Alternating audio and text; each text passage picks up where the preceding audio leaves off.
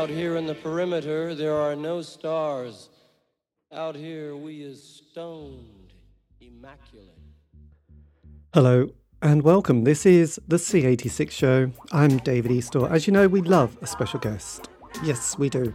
And this week we've caught up with Tim Dorney, one-time member of Flowered Up, keyboard player, and now also the one of the founding members of the band Republica, who are still going. So, yes, this is it.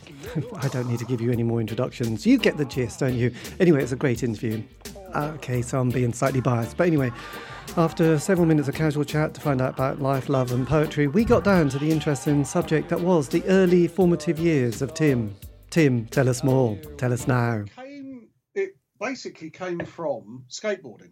I was an absolute nut for skateboarding when I was sort of 14, 15. And was part of a youth club, but it was like a little sort of social thing that we used to have going on with the skateboarding. So we'd all meet up and go to skate parks at the weekends. And all this sort of just basically fed into music. People started bringing cassettes along to play in the van, and we all sort of woke up to the same sort of music. And at that time, it was Ultravox, Gary Newman, oh blimey, My Daughter's Wedding, you name it, anything from around that period, we sucked it right up. And from that point, when we got a little bit older, at 15 and 16, I went to like Futurama 2 in Leeds, which had Susan the Banshees, U2, Soft Cell were first on the bill on the Saturday. That was all with these skateboarding people. Right. And we went to see Devo at the Rainbow in 1979. We went to the Human League in 1980 at Hammersmith Odeon with the first gig with the girls and all that sort of thing. But finding Gary Newman's first album on blue vinyl in the local market was the first proper album I bought. Right, and that was so. So what was your family like? Were they at all kind of musical? Was there No, not at all. No, none of them were. My father was an engineer through and through. Right. And, my mother a secretary. So no, I never showed any inkling from it. But my 16th birthday present was my first synthesizer. Was that the Casio? I had a Casio, a VL Tone just before that. But no, this was what was called a Teisco S60F. Right. Which is a little single oscillator mono synth. And why keyboard? Because I was useless at guitar, and I've been sort of listening to music, and a couple of my friends had pianos in the house, and there was a piano at school actually in the hall that I could go and sort of tinkle around on. I knew nothing. It was just I was trying to play Joy Division songs and things like that on there. But no, that was what set me off, and it was just the fact that I could make loads of different noises out of it rather than just sort of try and strum chords. For me, it was about the impact of the sound. Yes, absolutely. And to a certain extent, my technical knowledge of keyboarding is absolutely zilch. I'm terrible, but I just work on the basis of if I like it, someone else might. And luckily, to date, that's been quite a good thing to stick to. Yes, well, absolutely. Well, it's kind of interesting because I mean, like I mentioned, I was born 1964. I had an older brother who was quite into prog rock, and I kind of worshipped him at the time when I was growing up. And he was, I was very mesmerised with these albums by, the solo work of Rick Wakeman and Vangelis and Patrick Moretz, I think his name is, and Tangerine Dream. So there was all these kind of, as well as the usual kind of obvious ones like, Genesis and Barclay James Harvest. But those kind of solo works were quite something. And bizarrely, my brother bought an 8-track in the late 70s when he went in the army or whatever. And one of the tapes was the David Bowie Low album, which I think he bought by mistake. But I remember we played it a lot. And obviously side 2 was a bit mesmerising, really. Very much so. That's the instrumental side, isn't it? It is the instrumental. Yeah. No, it's definitely. I mean, I came to appreciate a lot of that later on. I mean, obviously at the time we were heading into new romantic periods, and there was a club near us in Slough that had there'd be like 30 people. Depeche Mode were playing in front of you, and Soft Cell and Blancmange and and those sort of things. That was what really, like, it was the people turning up with a big ghetto blaster at the back of the stage and just playing a couple of keyboards and just getting on with it. That was what really inspired me, I think. Yeah, it wasn't. It was almost the punk ethic with the sort of anyone can do it type thing. Well, at the time, I mean, I didn't really go for the Depeche Mode thing because I suppose I sort of labelled them as new romantics, and I thought, and so I sort of had not an issue, but it was like, oh my God, and I'm being a very repressed sort of person. I couldn't imagine dressing up with those frilly clothes and putting eyeliner up. So I admit to wearing the guy liner, a cavalry shirt, and a neckerchief more than one occasion. Nice, that's very good. I'm impressed. But nothing too flamboyant. So. Yeah, and as the 80s progressed, because I mean, and that sort of thing. I came to that later through an appreciation, like other people playing it to me further down the line. Once I was a fair bit older, really, it must be said. Yes. And when did you sort of get into your first band? When was the sort of first musical moment come when you were sort of trying to make a sound with some other people? That would have been in the sixth form at school. There was a local band called Wide Noise who were just a bunch of my friends in a club, a guitarist, bassist, drummer and singer, punk covers, all that sort of thing. And once I'd got this keyboard for my 16th, I sort of joined in with them for a bit. But that only lasted about 6 months because everyone went off to university, which I didn't. So it was just, that sort of floundered. But after that, basically in the local pub, I met up with John Mayall, who is my writing partner in Republica. Right. Still 40 years later, well, at least 40 years later, actually. In fact, I was texting with him earlier. So we formed a band called Jennifer, which was, at the time, had another keyboard player called Polly Hancock in it. Johnny played guitar and sang. I think for my 17th birthday, I got a Fostex X15 Porter Studio. And we bought a Yamaha DX9, and basically we ended up with a residency in the local pub. Once a month, every Tuesday, we'd put on a gig. The backing, we'd write these songs, we'd record the backing tapes down at the Porter Studio.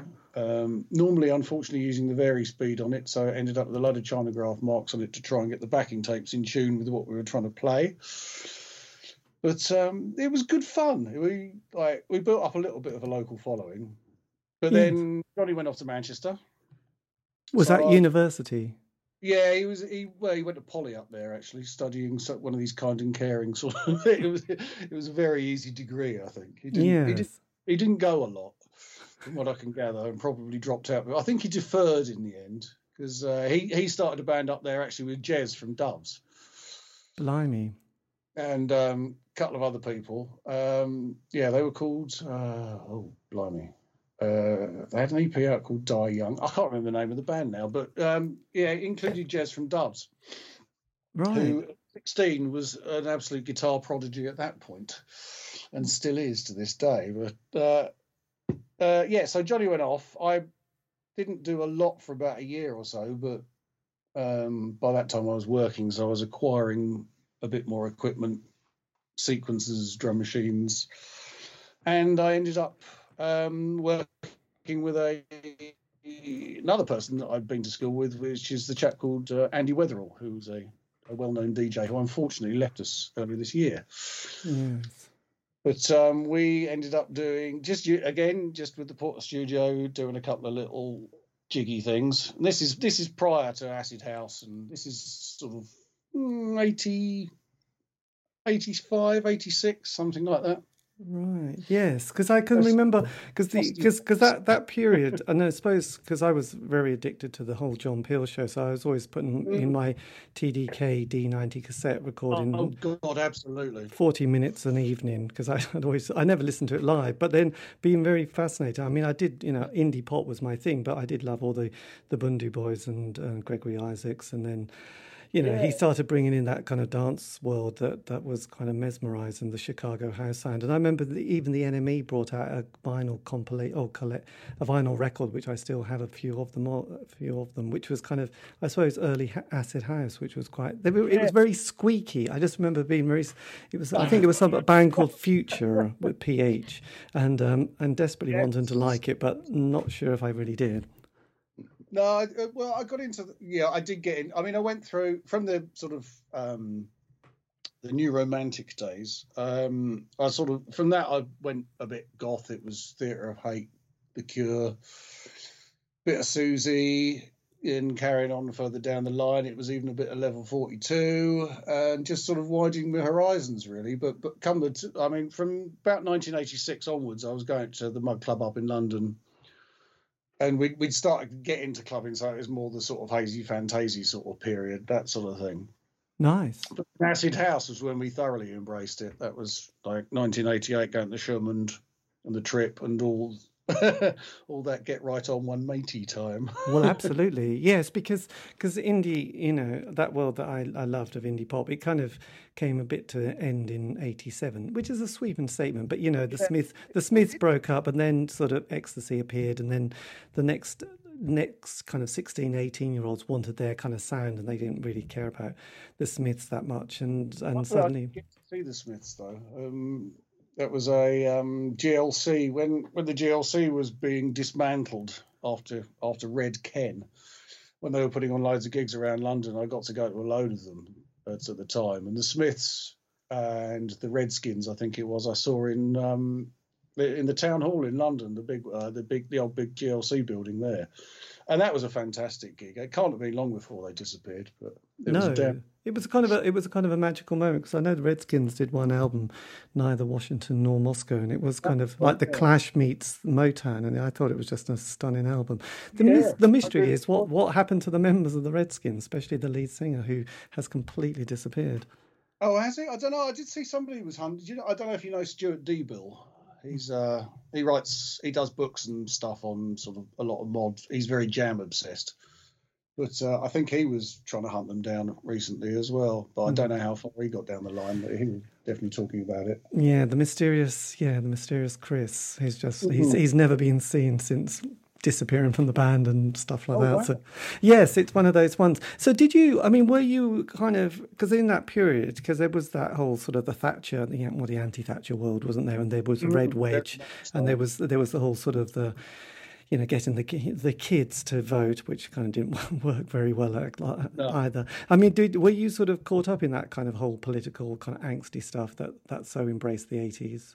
I wasn't an activist, so to say. I mean, my politics are definitely more socialist than they are Tory, but I wasn't an activist by any stretch of the imagination. And for us at that age, it was just a good excuse to go up to a good gig and watch a load of people. I mean, all the Nelson Mandela stuff they used to put on in Clapham Common, we used to always go up to that, and they were just great days out. That was the thing. And I mean, my politics do lean to the left, but no, certainly not an activist in any form of the imagination. I certainly wouldn't be sitting there in a collective espousing women's rights or anything like that.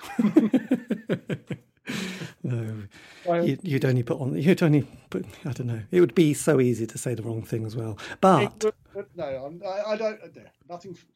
Nothing anti-feminist, but it was just not my path. Do you know what I mean? So when suddenly there was the sort of vaguely new chapter, because there was a bit of a North London scene, wasn't there, with like My Bloody Valentine, and there was bands like, I suppose, the early years of Lush, but there were Faith Healers and Silver Fish, who were sort of all part of that squatty scene. But then the Ecstasy world had taken kind of, you know, the indie band of the Soup Dragons went from 2-minute little kind of thrashy numbers to this epic kind of rave number, and then you had the Happy Mondays, who also managed to sort of get a sound that sort of embraced, you know, the sort of the times as well as Primal Scream. So did you sort of embrace that kind of new sound and new vibe, and then obviously the Stone Roses here? Well, the thing, I was still very much in the technical dance side of it. I mean, I was doing remixes with Andy Weatherall. I worked on My Bloody Valentine, The Grid, That Petrol Emotion, another one that was something to do with the guy at Blancmange. But so I was very much the technical the acid house and the remix side of it but I had an indie grounding, having played with Johnny, having been into The Cure and various other bands throughout the years. So I always put in both camps, even though I was out slinging my hands in the air and dancing to squelchy TB303s. At the same time, I was going home and listening to Bill Nelson. So things like that were going on. I mean, the Flowered Up connection came about again through Andy Weatherall. They had about 3 songs together, I think, and their keyboard player had quit. And the manager bumped into Andy and said, "I don't suppose you know anybody, do you, who plays keyboards? We're looking for one." So I found myself somewhere in the depths of the Elephant and Castle trying to find a rehearsal studio with a bunch of North London ne'er-do-wells, very strangely, in about 1989, 1990. Yes, which was the beginning of an epic journey or chapter. It was, yes. That was where it all changed. Yes, because just going slightly back, because I remember getting very excited by Adamski's live. Was it Live and Direct? First album, and also the Guru Josh, which I thought was quite genius. Yeah, no, he was in fact a friend of mine. Ended up working for him many years later in his studio, but. Yeah, Guru Josh I wasn't quite so into, but yeah. Adam, dear old Adam. Yeah, Adam I met a few times actually. He was a nice guy. Because Saffron as well from Republica knows them all from rave days, because she was in Enjoy. They were going out doing raves with Prodigy, with Adam, with all sorts of people. Yes. So I've met a lot of those people through Saffron in later years, but was never part of that big ravey, hardcore type scene. I was more sort of in early and then moved on to the indie dance side of it, really, I think. Yeah, and your experience of Flowered Up, because you sound like you were the musician in the band. Is that true, or No, far from it. Well, I think I was the producer in the band and didn't really know it. The musician was definitely Joe, the guitarist. He was outstanding and is still the best guitarist I've ever played with by a long chalk. But everything needed guiding, and we could jam for days but not get anywhere. And I think the difference with me coming in is that they turned more into songs than they did just epic jams, because Joe could just noodle for hours. Andy was a massive fan of John Petrucci and could play ridiculous bass notes forever. And the drummer was just a fan of Pete Moon. So it just went round and round in circles, really. We quite possibly went round and round in circles, but I'd be like, no, we've got like one bit. How about mixing it with that bit and making a song from these two and combining those two together? Right. So I think that's a strength within it. I mean, Liam was always... he's complete Marmite on the vocal front. You either get it or you don't. I mean, the closest Idols is probably the closest example of a Liam delivery these days. Yes, and I remember going to one of those Glastonbury festivals, which must have been in the early 90s, and Weekender was definitely one of the anthems of that week. 92 that would have been, yes. Right. Yes, so that was really, something. And there was this whole thing with Heavenly Records, and then the big kind of the record deal, wasn't it, with London? Because before that, we'd had that the poet, hadn't we? Not Charles Shell Murray. There was another the £1 million poet, which was called Murray Lackman Young, who'd sort of got £1 million. Yes. Simply everyone's doing cocaine. I think that was one of the biggest ones, wasn't it? It was the one that he hit it. So the £1 million record deal was quite something. So did you all slightly have a bit of a, my God, have we just been given the £1 million? Well, we weren't given £1 million. That was a 6-album deal, and it was spread out. It was £1 million over a 6-album deal.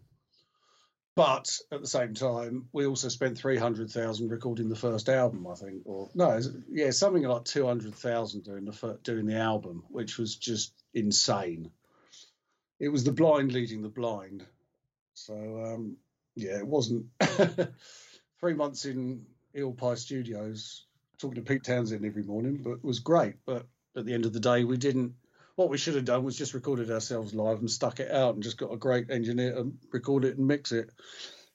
Yes. And then we got our front of house engineer, stuck him in a big studio he knew nothing about, and he really didn't know what the hell he was doing. So I don't think the management realised the difference between like a producer and an engineer. That was the problem. And the guy they put in control of it, he was way out of his depth, and he wasn't even a great engineer. So we ended up with a product that was nowhere near nowhere near as good as it should have been. Yeah. Did you realise at the time things weren't going quite as smoothly as they should have been, or was it just kind of? Because of the amount of time it was taking, it was obvious it was getting a bit ridiculous. But unbeknownst to me at the time, they'd also started getting into harder drugs.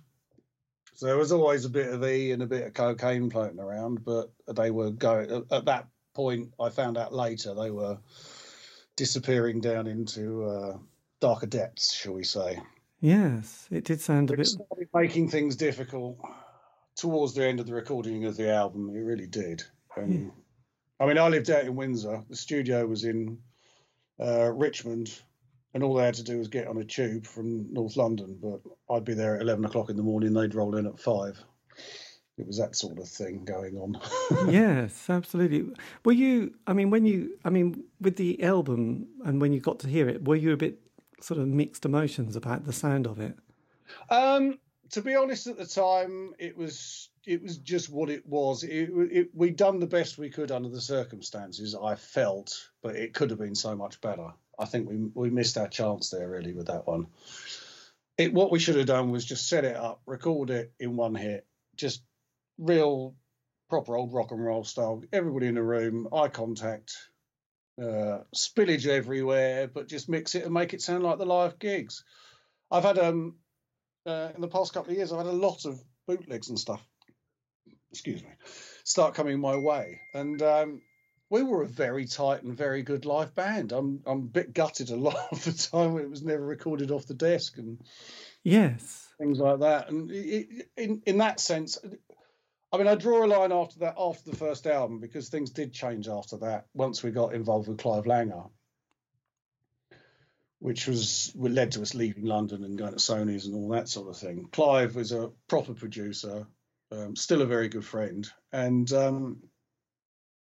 just knew what to do with us. He'd done Madness, he'd done Bowie, he'd done Dexys, he'd done, you name it, he's bloody done it. Teardrop Explodes, everybody.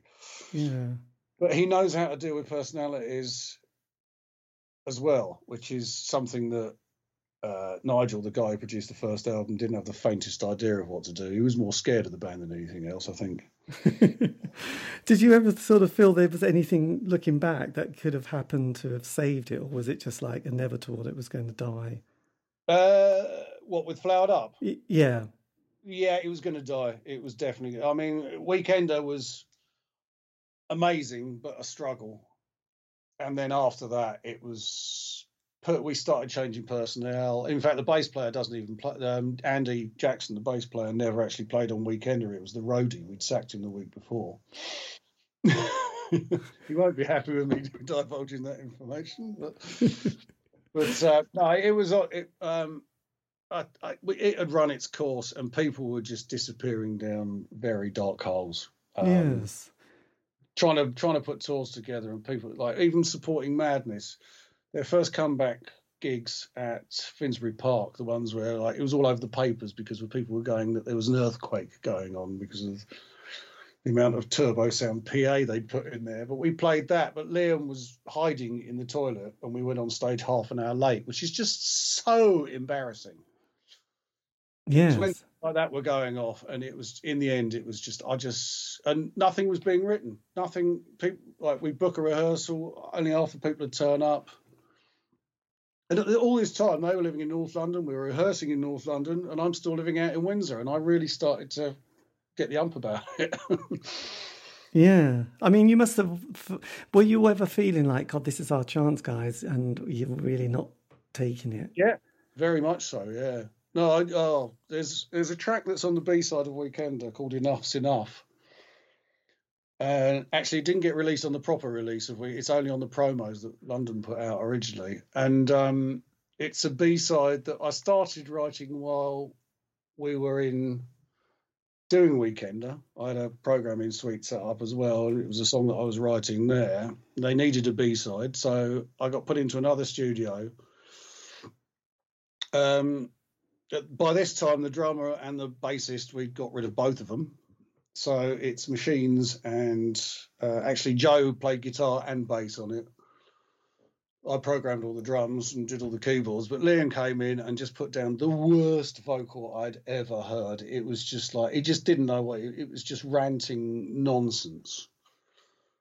So once he came out, I went into the vocal booth and did a counter vocal to it, basically just slagging him off completely for turning up with an absolute load of shit.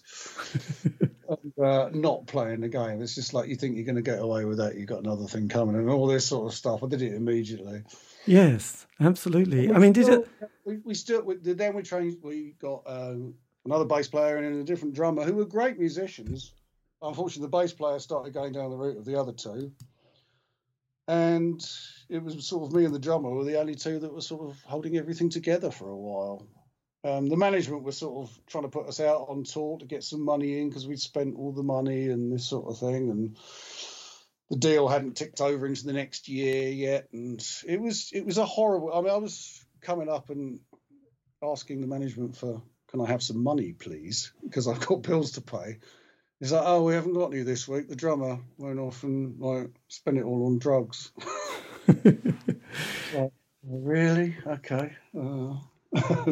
Yeah. So by the end of it, I was at my wit's end. I just rang them up and said, I can't do this anymore. I've had enough. And I went and drunk a bottle of Jack Daniels to myself and never looked back, to be honest. Well, obviously I did in 2005 and 2001 when I worked with Liam again. But no, at the time, at the end of Flowered Up, I was done and dusted with it. Yeah, that must have been quite something. And was it that period of time that you had before you kind of reconnected with members? Yeah, because I'd gone off and done Republica in the meantime. So we started at the end of Flowered Up. I went to France with Johnny again. Johnny Mail comes back into my life again. He has a band called SFS, who became Sensation, who put about 3 albums out on One Little Indian. And we ended up, I'd done a version of Everybody's Got to Learn Sometimes that the Corgis did years ago. I know everyone's done a bloody cover version of it now, but this was before most of them. And it's on the Sensation album. So I went out, they were recording it in France with Mike Hedges. So I went out for that. And I was out there for 3 or 4 days recording with them. And Jez was out there again from Doves. And we used to have competitions, actually. Mike Hedges had a big swimming pool out the back. This was the middle of winter, so it had a big inflatable cover over it and then a cover across the pool. So one day we bet Jez that he couldn't get from one side of the pool to the other across the covering on it without getting his bollocks wet. So we all ended up chipping in like 10 quid, 20 quid. I think he was up to about 60 quid in the end. And we're all around the pool one morning. There's Hedges, the rest of the band is actually Robin, the drummer from Bush, was in that band as well. He was out there at the time as well. So we're like, there was video of it many years ago of Jez actually crossing the pool and not getting his bollocks wet. Excellent. But the engineer on this session was a guy called Andrew Todd, who actually we ended up betting him that he couldn't do it lengthways down the pool, and he put his foot through the cover about 2 steps in and completely blew it. He never got the money. But he ended up we started working together after that. As Flowered Up was dying, I was starting working with him, and he was coming down to my place. We were just going to do dance singles. We were just going to sell them on to people for £500 a time. We were all like duck and dive, all clubbing again. Yes. So I started working with him, and eventually we ended up with Saffron. Which was quite a move, wasn't it? Because were you getting that feeling? I mean, obviously looking back, it's kind of obvious now, but it was the John Major years, but the rise of kind of the Britpop kind of, and the shiny guitars and the kind of big anthems. Were you thinking, because obviously, the Happy Mondays were the band that sort of caught everyone's imagination during that period. And you must have looked at Flowered Up thinking, Christ, guys, we should have done that. And then sort of, not through luck, but through work and perseverance, you sort of formed a band that then sort of also have one of those anthems as well, really. Yeah, that was, well, the thing was with Flowered Up, I always look back at it with, like, it could have been so much better, but there was so many different influences and pressures coming from different sides that affected everybody in different ways. In terms of Liam and Joe, it led to addictions. There was a lot in their history as well that I didn't know about before I joined that sort of reared its ugly head as well. So I think in Flowered Up, we did the best considering the pressures that were on the band, especially from London and people like that, to come up with the goods. And I think some people just sort of wilted in the spotlight of it. Yes. I'm a Weekender. I mean, I've always said I've had two hits in my life: Weekender for the kudos and Ready to Go for the global hit that it was. But they're the two tracks I'm the most proud of. But Weekender is just, for me, I've got to say there's a lot of my own work in there. Yeah, absolutely. And it was kind of it's kind of almost, I remember the Happy Mondays did Hallelujah, didn't they? Which was a kind of epic kind of dance number. Yeah. And Weekender was another one of those ones which, was 13 minutes of glory, really. It showed what we were capable of, but we never burned so bright since. Well, that's true. I mean, with the sort of the murky world that is rock and roll, do you sort of, in that slightly looking back kind of way, realise if you've come from you haven't got the best family background and you've had a bit of ups and downs in life, the worst thing you could do is become a pop star? Yeah, I think in terms of those boys, it was in them. Regardless of anything they did, they'd have ended up that way, and they had a history of it before Flowered Up. But no, I think, yeah, I don't know. Perhaps they weren't the best people to be having money thrown at them. Yes. But at the same time, it was glut season in their English music. Everyone was getting signed. You couldn't put a foot wrong. Everyone was getting 60,000, 100,000, 300,000 just for the first signings. It was just like once you were in a deal, you could move from deal to deal without any problem. If you had a little bit of history, they were willing to throw loads of money at you then. Yes. Well, it was interesting looking at that. Ultimately destroyed it as an industry. I mean, you think of anything, if you look at it as R&D, no industry spends 70% of their income on R&D, which is what essentially they were doing in the 90s. I mean, Gay Dad, how much did they get? Well, it's funny you mentioned Gay Dad, because I was looking at that book and thinking of Northern Uproar and menswear. Yeah. Oh, yeah. Oh, God bloody, they're all in there, aren't they? Yes. It was always great fun, actually, and I still see Jeff to these days. We're still in contact, and Heavenly was always he loves music, that guy, I tell you. It's unbelievable. Yes. But they did also sort of sign some pretty bands that you would have thought not the greatest bands as well. Yeah. Sly and Love Child. I can think of quite a few others as well. Yeah, it wasn't like a roster that you thought, wow. There was a lot like, okay, that's It's a bit like Alex Ferguson for Man United. He wasn't ever great. Well, he was occasionally, but he did sign some really bad players when he had a lot of money. Where he was better developing players who were young and sort of getting them through that way than saying, look, here's 30,000 go and buy a player, and it just never really worked out. So I did notice that the Heavenly roster was kind of filled with some. There's some interesting ones in there. Yeah. It was, and also quite random. Jeff was on the piss with, actually, to be honest. But yeah. So with Republica, did it feel that things clicked quite quickly, especially after you got Saffron in the band? Well, we basically got signed on the first track we did. Me and Toddy, we did a couple of remixes for people and stuff, and we were pulling in a bit of work with other people. But we were trying to concentrate on this thing that wasn't called Republica at that time. But Saffron was a friend of ours who worked at a tape duplication plant in Fulham.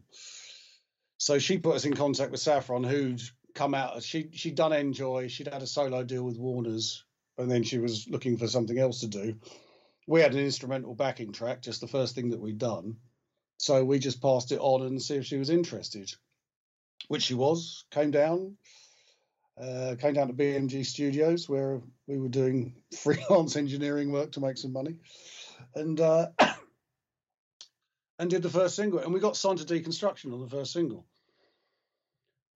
So they did a quick one single deal for that, and then we started playing them other stuff, and we ended up with an album deal, and then sort of 2 years down, and they left us alone.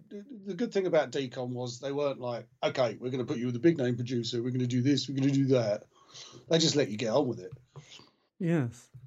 And it gave us room to breathe. I mean, we started it in 93, and Ready to Go we hadn't written until 95. So we had 2 years of finding our feet. But also, I mean, studios were an issue. I had a little setup at home, but it wasn't anything we could record stuff on. Then we set up a studio in Catford that we shared with a friend of ours who was renting the house. So he'd have 3 days a week, we'd have 4 days a week. He'd have 4 days a week, we'd have 3 days a week.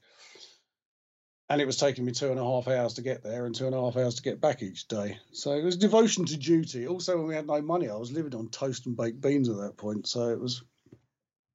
Oh my God, not the water and cornflakes period. It was, yeah. I mean, the flowered up money was definitely long gone by that point. Yes, this is not good, is it?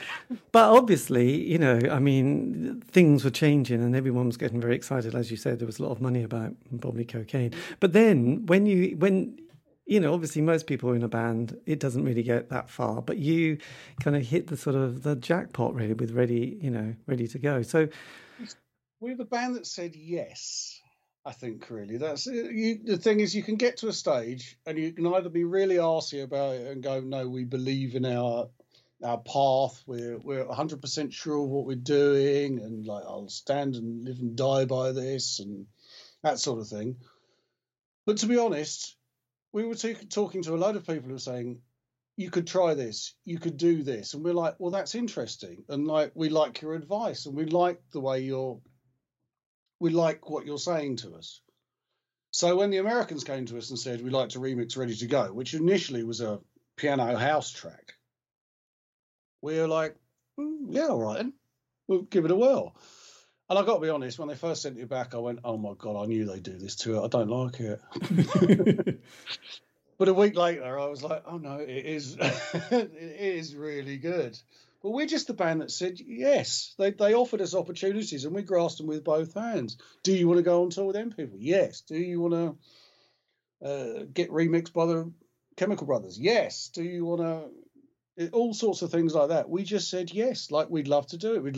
We started off as a band with a DAT backing, just with 2 keyboard players pretty much miming and Saffron singing over the top. And when one of us had the idea of why don't we make it into more of a band and bring more guitars in, so then we brought in a percussion player and a bass player and a guitarist, Johnny Mayle again, and then we ended up with a drummer, like as a full-blown thing with the electronics and the drums. And not a lot of people were doing that. I mean, I know the Happy Mondays were sort of having to go that way live, but they were still more of a live band than they were a dance act. Whereas we more straddled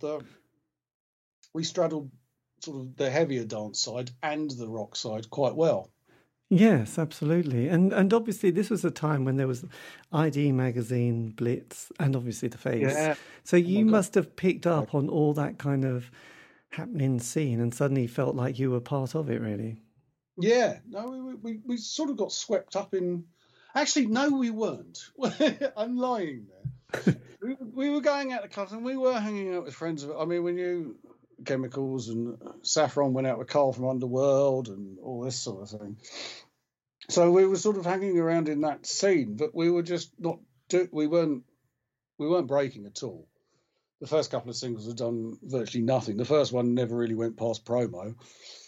The second one got a release and got us on the TV, when it was ready to go, well, actually, the first time Ready to Go came out, it peaked at 51 and died. So why did you put, because it was Bloke that put out the first single, wasn't it? Yeah, well, Bloke was supposed to be the second one, but the first one was Out of This World, which was the one that Saf sung on, which ended up on the first album as Out of the Darkness, which we still do live, actually. But no, we.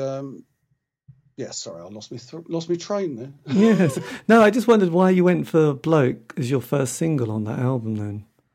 Because we didn't have anything else particularly ready, unfortunately. We had a load of stuff in the pipeline, but Deacon were like, right, we need to get something out, and we're like, okay, well, let's go with Bloke. So we did the couple of remixes of that ourselves, saved money, and got it out.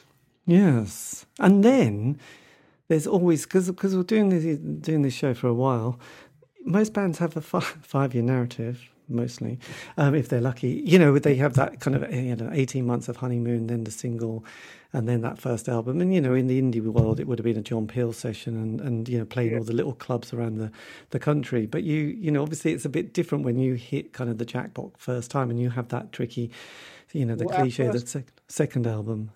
Our first Republica gig, we only had 3 songs written, one of which was Bloke, Out of This World, and I can't even remember what the third one. I think it was one that never actually got used, called I Sometimes. Our first gig was the Albert Hall, which yes, it's not the Norwich Arts Centre, is it? It's not the UEA either. It's no, it was a black and white ball. We only got up, played the 3 songs, pretty much miming it, and went off again. But Mick Jones was in the dressing room. Rusty Egan was in the dressing room. It was picking up then. So after that, we were doing the Cream tours. So we got sort of affiliated, because Deacon and Cream were very much arm in arm at the time. We ended up going around doing tours. So we'd be on tour with The Grid and Justin Robertson, Nick, I can't remember his name now, from Way Out West. So Deacon actually they funded us well and put us out to be seen as a band rather than just try and do it through the releases, which I think was a good thing to do. It eventually pushed us down that band route. Yes. Which ultimately me and Johnny felt more comfortable doing anyway, because we'd come from there. Yeah, but because in sort of 1997 we had Team Tony, New Labour, things can only get better. It felt so optimistic. So when you brought the second album out a year later, were you... Top of the Pops was the day Tony Blair got in. Was it? Yeah, the first Top of the Pops for Ready to Go was the day that it was I've got to say, it was probably our finest day in pop, as me and Johnny would like to say.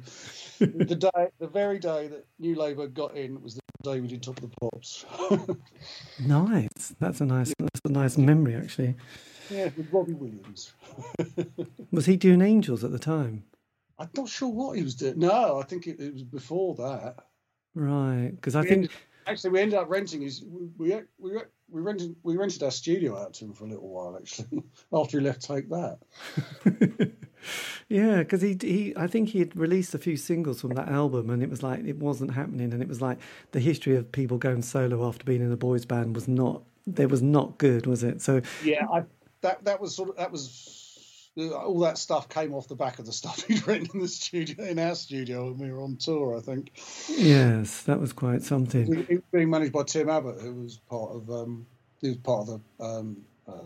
what do you call them? Lost my brain again. Creation. He used to work at Creation. He was managing Robbie for a while after he split. Oh, okay. My God. It was during that period because I knew Tim from his brother used to work for Heavenly, basically. Got it all. World. Yes. Well, I suppose Creation had been doing incredibly well, hadn't they? They'd had their zeitgeist moment. Well, they'd sort of been around in the 80s with a lot of the indie stuff, which was glorious, but then they sort of hit the big time with Oasis. We did. What was that? Good old Alan. We came across later on.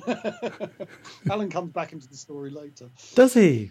Yes, he does, yeah. Excellent. This is good. So with the second album, there's a lot of money thrown at this. Producers, studios, the lot. Yeah. Was the pressure on? Oh, yeah, very, very much so. If we'd have, again, it was Deacon were selling out to BMG at the time, and a large portion of their figures for the next year was to include a Republica album. So the pressure was put on us to complete said album very quickly, but we'd already shed my original writing partner, Toddy, Andrew Todd, who decided that he didn't, once we ended up touring the States for like 60 dates and all this sort of thing, he decided he didn't want to go on the road anymore. He just wanted to stay in the studio and write music, and we could go out and perform it for him, which led to him leaving. Oh, right. Because Brian Wilson did something quite similar, didn't he? Yeah. He decided he was staying at home and decided he wanted to write it all. So, and we're like, well, no, you're either on for the full haul or you go. Was that a big decision? Because obviously he was one of the original.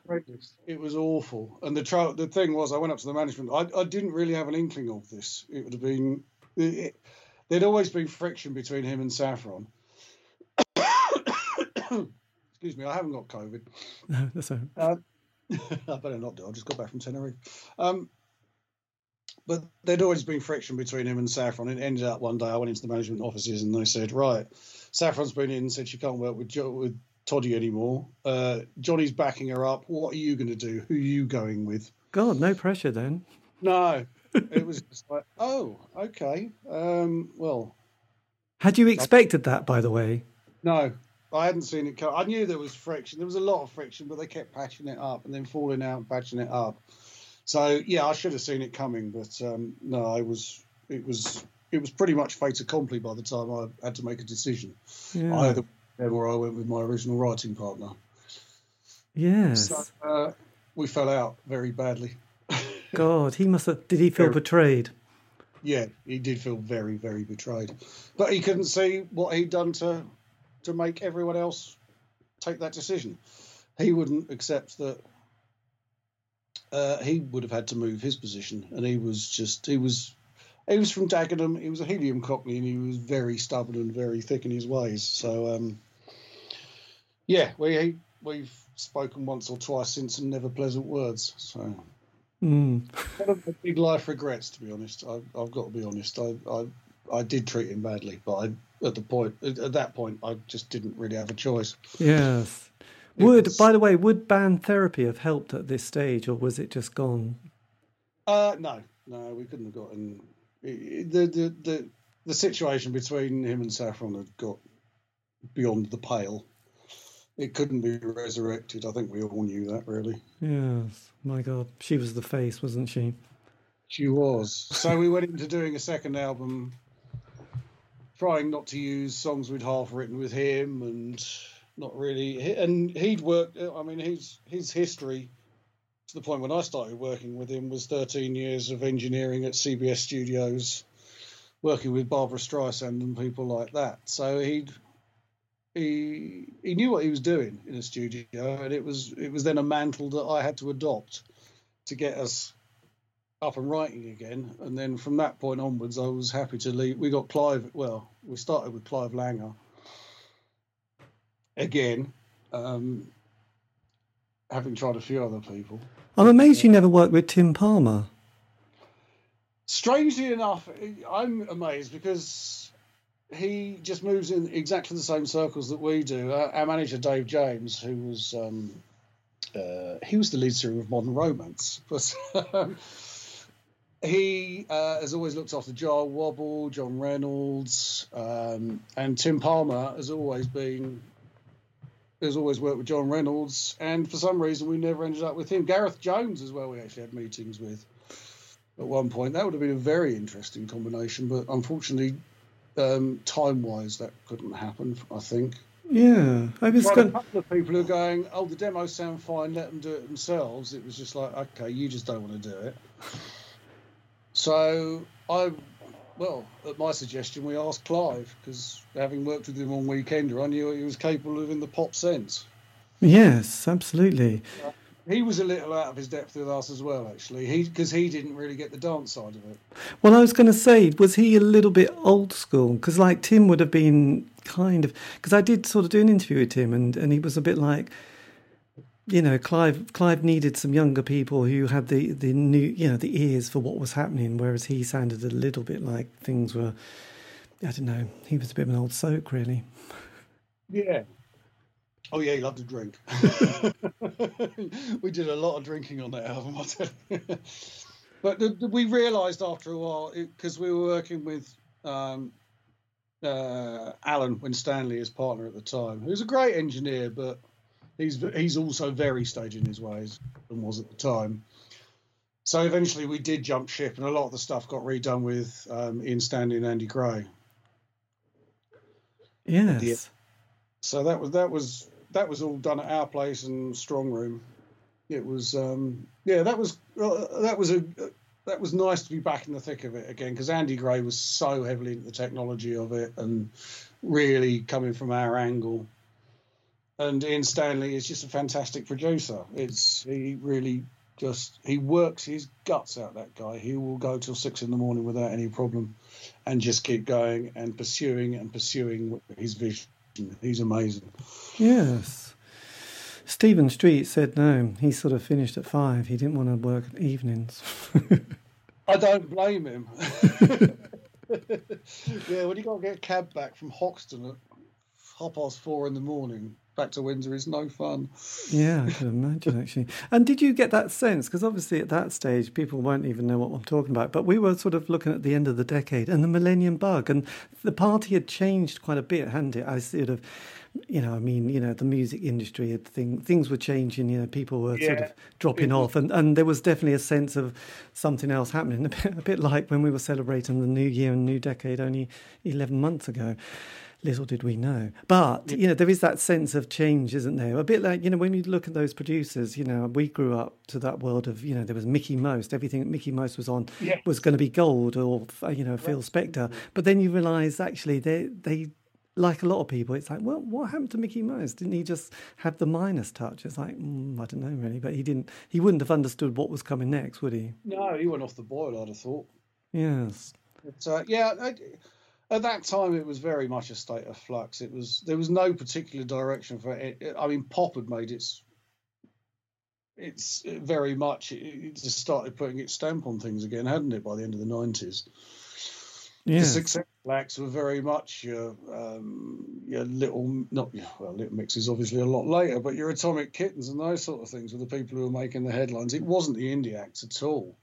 Yeah, but then did you see that documentary with Jimmy Iovine and all that world that was kind of hardcore rap, Dr. Dre and Marilyn Manson, and there was that whole new scene coming on. I bought weed from Dr. Dre once, but you can edit that out. Nice. Well, that's quite good, actually. Hopefully. I know. My kids are really impressed. Yes, well, excellent. Yeah, so how did you cope when, the turn of the decade? Well, we were gone by then, 1999. Our last gig was with Right Said Fred at York University at a student ball. Yeah. And that was it, 1999. We just, basically, the record company had changed so much. We were now on to, Deacon was gone. We were just at the mercy of BMG, and we kept going into BMG with new demos. And we'd have a different A&R man every time we went in there. And we couldn't get a straight answer, and they wouldn't say whether they'd keep us. They wouldn't let us go. We had other record companies interested off the back of the demos, but BMG ultimately decided that, no, we're going to bury them. So they wouldn't let us go. So the only way we could get out of the deal was to split up. And we thought at the time that it would be better. Me and Johnny wanted to go off and be writers and just do this and do stuff. We thought Saf had a better chance of on her own if she went out on her own and got other nameless, faceless people behind her, and she was the sole focus of the thing. We thought that was the best way forward. Yes. But ultimately, it wasn't. We worked with a few people, and the industry was the face of the industry was changing rapidly. It was, but really quite shocking, actually. But then what happens to you as the sort of musician, artist, producer, had a studio? I mean, how do you sort of working with Liam again? Liam had cleaned himself up a lot. He done time in jail, I think, and had been to rehab and cleaned himself up. And basically, Alan McGee rang me and said, would I be interested in working with Liam again? He's got songs, but he needs somebody to do them with. I said, well, I'll have a meeting. We'll have a go, but I'm not. It didn't end up very well last time. So he came down to Windsor to my little loft studio, as it was at the time, and we started working on Greedy Soul, which was good fun. It was some of his better work, some of my better work, because it was just me at the controls, and I was just able to do what I wanted to do, really. I wasn't sort of working with anyone else. Liam was quite happy to let me get on with what I wanted to do, and I thought he was coming up with some of the best lyrics and deliveries that I'd heard out of him in donkey's years. And was he looking kind of not looking good, but was he kind of looking sharp? As in, was? No, he was. He was back on full. I mean, he was drinking an awful lot of cider, but he was staying off the hard drugs. So he was back, and he had a good work ethic, and he wanted to do it this time. It was. I think before it was all about Liam and the management. The management always wanted to be pop stars. Yes. The day, and so Liam always felt sort of it was him and them, whereas this was just Liam. So, and did it also feel like you had been given a second chance at this gig and not to blow this one? It did, but yeah, but it does get blown. So it got to the stage. I think Alan had some 12 inches pressed up of the first single. He got Jax Cooner to do a great remix of it. It was really good. And it was all going to go ahead, and we probably 8 songs into working on the album, not finally mixed, just written.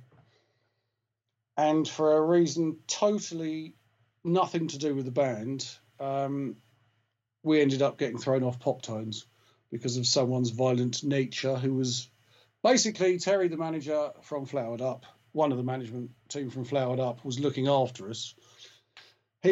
He'd sorted out the thing with Alan McGee at Pop Tones, but then he fell out with somebody at the label over a DJing tour that Alan was doing in the States. He was supposed to go with him, and he basically beat the shit out of the bloke. And we were dropped the next day. The entire band got dropped. Nothing to do with us. Alan just said, I won't have that anywhere near my company. It just can't happen. Sorry, lads, but bye. It's not you, it's your management. Well, there you go. Yeah, so we'd started doing gigs. We supported Primal Scream at the Astoria.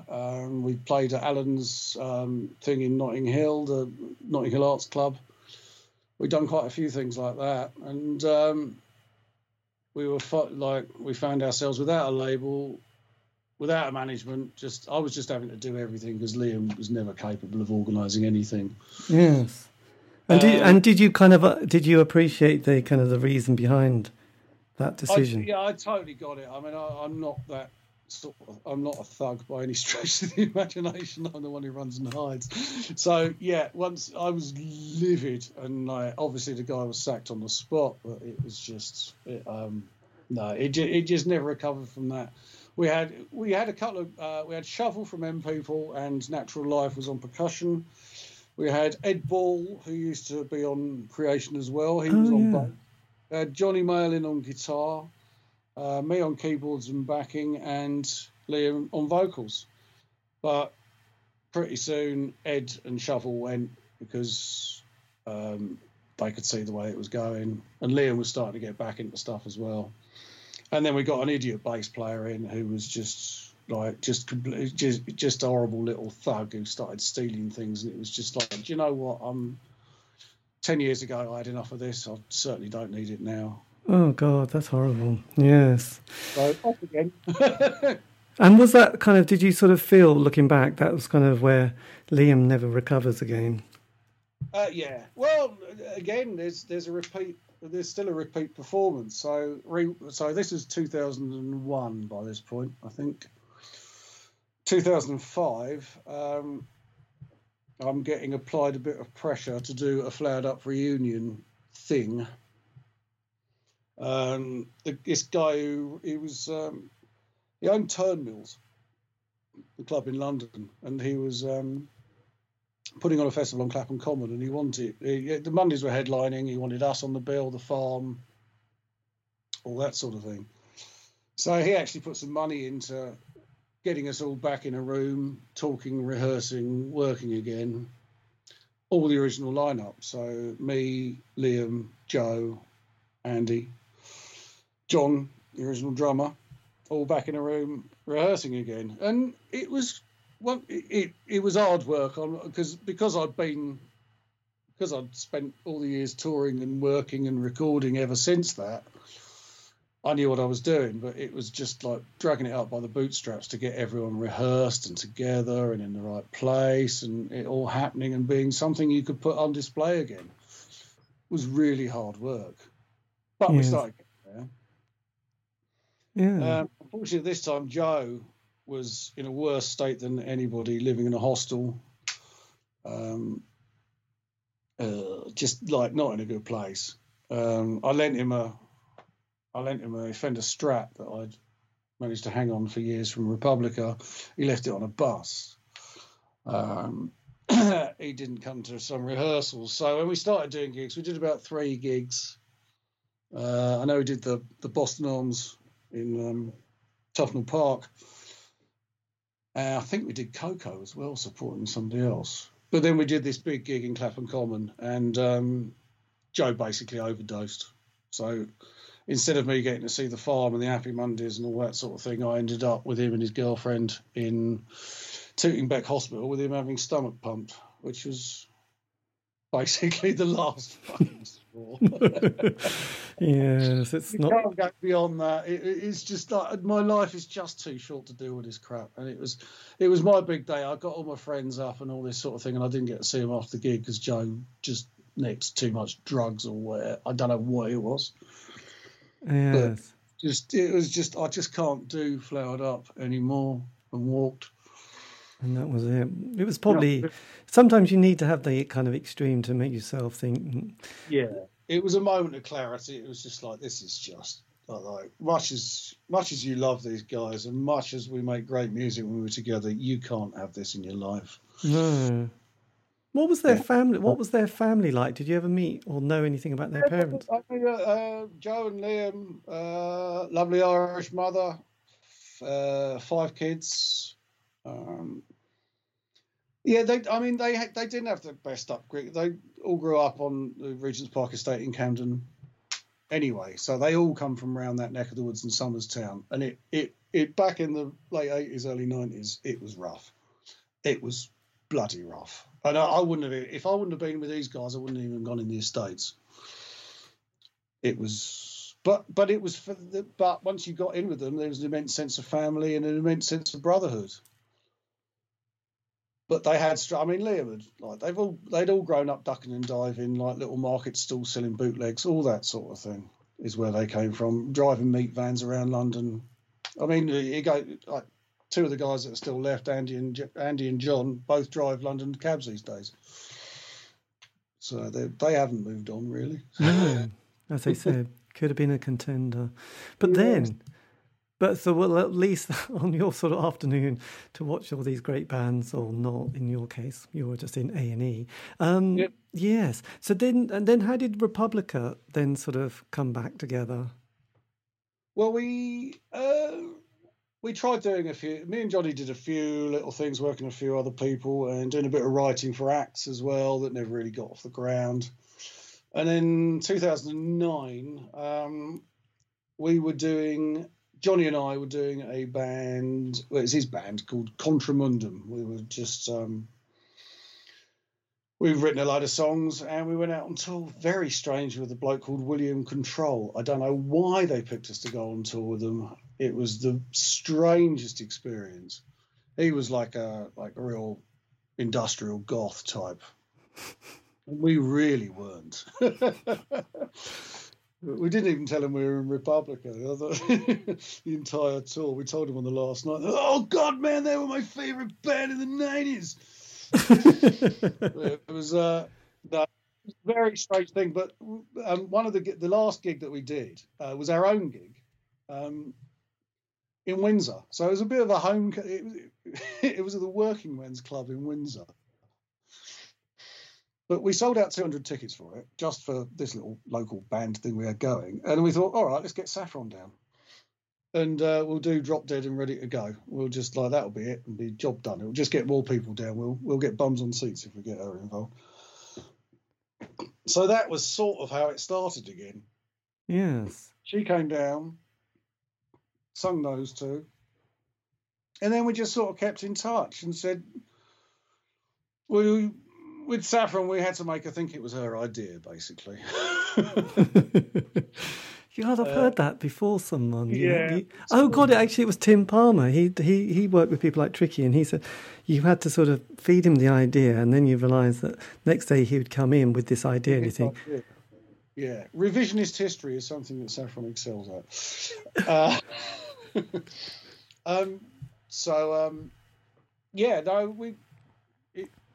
It sort of trickled along for a couple of months, sort of shall we, shan't we? And then eventually, we'd still stayed in touch with the management that we'd had all those years. In fact, they'd still been our management, mine and Johnny's management all the way through. Saffron had gone with other people, but they booked us a gig, so we're like, okay, let's do it, and got the old drummer back again, Pete Riley, who had recovered from a very bad couple of years with non-Hodgkin's lymphoma. Mm-hmm. So he wasn't really up. So he lasted a couple of gigs, but he wasn't up for any diva behaviour from her, so he left. And he didn't really want the grief of driving in and out of London because he'd moved out of town. So then we got Connor Lawrence in, who was somebody that I worked with. He was 17 when we found him. And he's been with us ever since. So does that mean the band is like a steady relationship? Do you all sort of know where you are and how to sort of cope with each other? Yeah, we do. Yeah, well, we these days, to be honest, what we tended to do the past few years, I mean, obviously the past 18 months has been a little bit different, but, well, not 18 months, but the past year. In terms of writing, we've been getting together and we'd hire a cottage down in Cornwall. I'd take a studio's worth of kit down there and we'd start putting things together. So we'd do a week in a rented cottage and start writing that way. And we have actually got an album that's done and finished, but which is finished not this August, the August before, but has yet to see the light of day at the moment because of the original album reissue. Yes. We've been concentrating on the live stuff really in Republic sense for the past few years now. We've been doing sort of 20-30 gigs a year up until this year.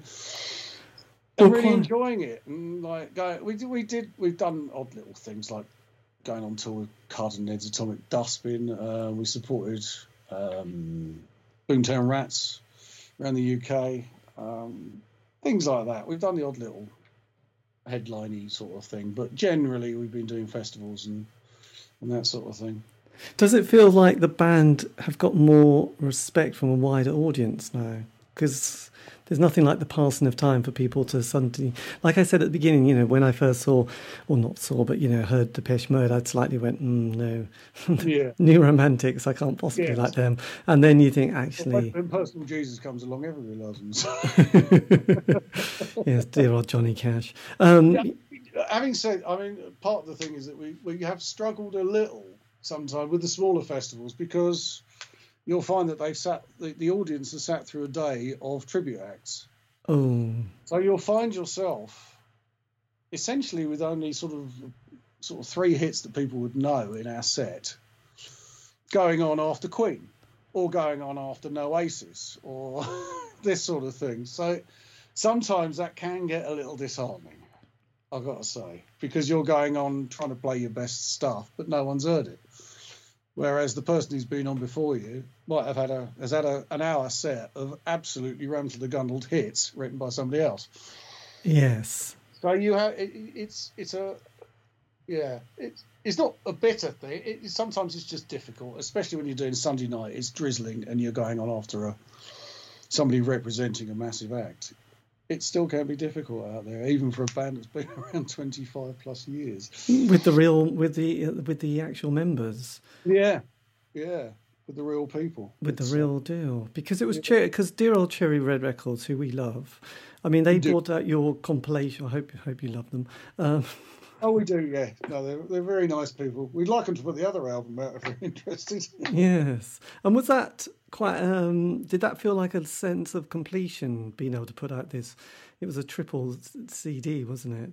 It was nice to get everything together that I've had on CDs floating around in the loft for years. I tell you that. It was getting everything in one place was quite the mission. But no, it felt like a good underlining of it all, and just it was a nice thing to do, just to put it all in one place and package it up.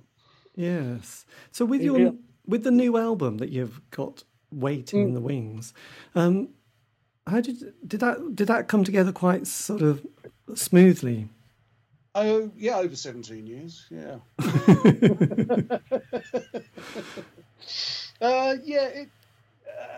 A lot of it was. A lot of it's been. Johnny would come down to me for a day or two. We write the basics. I'd spend a week doing the rest of the thing. Johnny would come in to overdubs. It was a very long process, but we just fitted it in wherever we could. I mean, I work 5 days a week these days. I'm a painter and decorator. I don't I don't spend all day in the studio, unfortunately, much as I'd love to. I've got to pay the bills. Yes. So Saffron works. She looks after sort of 50-year-olds Down patients at the moment. We've all got our own little things going. So it took quite a while to get it together. And then I'm ultimately very pedantic. And because I ended up producing and mixing it, I got very, very nitpicky about it and spent another year dicking around with it. Yes, I know. That was still over 18 months ago that I stopped dicking around with it. So, and what label and what label will put it out? At the moment, we don't have one. So we've talked to a couple of people, but it's just then things got in the way and we lost track of it. We'd like somebody that would be able to give it a bit of a push rather than somebody who'll just stick it. If you want to just stick it out, we can stick it on Bandcamp any day of the week and rely on social media to try and shift a few hundred copies. But we think it deserves a little bit more than that. So we're still holding out for somebody that might put a bit of dosh behind it, really. Yeah. And with your, experience of being in the music world for decades, does it still boggle and baffle you with this sort of the world of producing, ownership of music, where the hell does all the money go, and that kind of side of it? I think these days it's a lot more reasonable. I mean, if you want to get involved with a major label these days, it's a 360 deal. They want a slice of everything, including your underwear. It's just it's nothing I'd really entertain. But I think in the indie and cottage industry world of it, it's very, very buoyant. The price of actually doing anything has come right down. There's so many more people out there just doing their thing. I mean, these days I spend most of my time these days in my spare time. I'm working with a band called The Friction. I've just been mixing and mastering for them. I work with a band called EMT. I've produced and mixed their first album. We're one song away from the end of the second album. I'm also in another band called Tin Gun, who includes a couple of people from another band called Sign Star and Tenek. So we've got other projects on the go on the side, all of us really. Yeah. Working with some Irish guys. He's got an album coming out with them at some point, where he's been writing and producing with them. Yeah. So I'm not idle, let's put it that way. I'm also working with a very good rapper as well. I'm now delving into the world of hip hop at the age of 55 and trying to get your head around like the reference tracks that this 22-year-old rapper comes in with is I love it. It's challenging. Every day's a learning day, and I've learned so much more doing it. So yeah, just being a beast of the studio for me these days is fantastic. And if I can get out and do gigs, that's all the better. I love getting away for the weekend, seeing the boys, going out for a great meal, staying in a hotel, doing a fantastic gig in the middle of nowhere. It's great. I still love it. Yeah, because you have played with so many different people, because there was the drummer from Bow Wow Wow. You played with him as well, didn't you, David? Yeah, Dave was our original. Dave Bob Rosser was our original Republica drummer. He was the first one. he was, unfortunately, we sort of fell out with him. He wanted to get back to sign on one day when we were in Copenhagen, and he got the ump, so we all fell out. Yes. And played for us again. Then we got Pete Riley, who played with us to the end of sort of Republica Mark 1. Yeah. Fantastic. He's gone on to do. He played with Keith Emerson for a number of years before Keith's untimely death. Oh my God, that's horrendous. Yes. Yeah, he's very technical and very much of that ilk. He can really hold his own with anybody in the world. I'd have said Pete Riley, amazing drummer. But I mean, as quite a lot of people said, as long as you've got a good drummer, you've basically got a good band. Yeah, that's why we've got Conor Lawrence now. He is now 26, but absolutely fantastic, and also doing very well as a producer and mixer up in Manchester as well. So nice one. So look, so if you could have said something to an 18-year-old self starting out, because actually you've had these different careers and these different chapters and journeys with different bands. I mean, so it's quite interesting. I mean, if there was anything you could have said to your 18-year-old self starting out? I just wondered what that might have been. Just listen to what people have got to say, and try and take advice where it's well meant. It's especially if you're that young and trying to make your way in an industry full of sharks. You really keep your wits about you, but listen to people and weigh it all up. That was what I would say. And if it's something you think is valid, worth doing, say yes. And if it's something that you think is not, say no. I think there's things I should have said no to, and I think there's things earlier on that I should definitely have said yes to. Yes, that's always tricky, isn't it? But that's with 2020 hindsight. It really is. You've got to make those own mistakes yourself, unfortunately, and I've made a few of them. Yes. Luckily, I've had some upsides too. Well, these are always good, the upsides, aren't they? And did you? I mean, just on a bit of a downer, I suppose. I mean, having the two brothers die quite close to each other. Did that, I mean, how did that make you kind of feel when you were sort of trying to keep sort of Republica going in your own career? Well, that was like there was no Republica at that point. So, it was more a sadness that they'd ended up that way. It was, I mean, with Liam, we're still not sure why he died. We know how he died. We're not too sure why. And with Joe, it was just the result of so many years of abuse. Yes. That he just lay down one night and didn't wake up. So I don't know. I mean, what do you say? It happens. But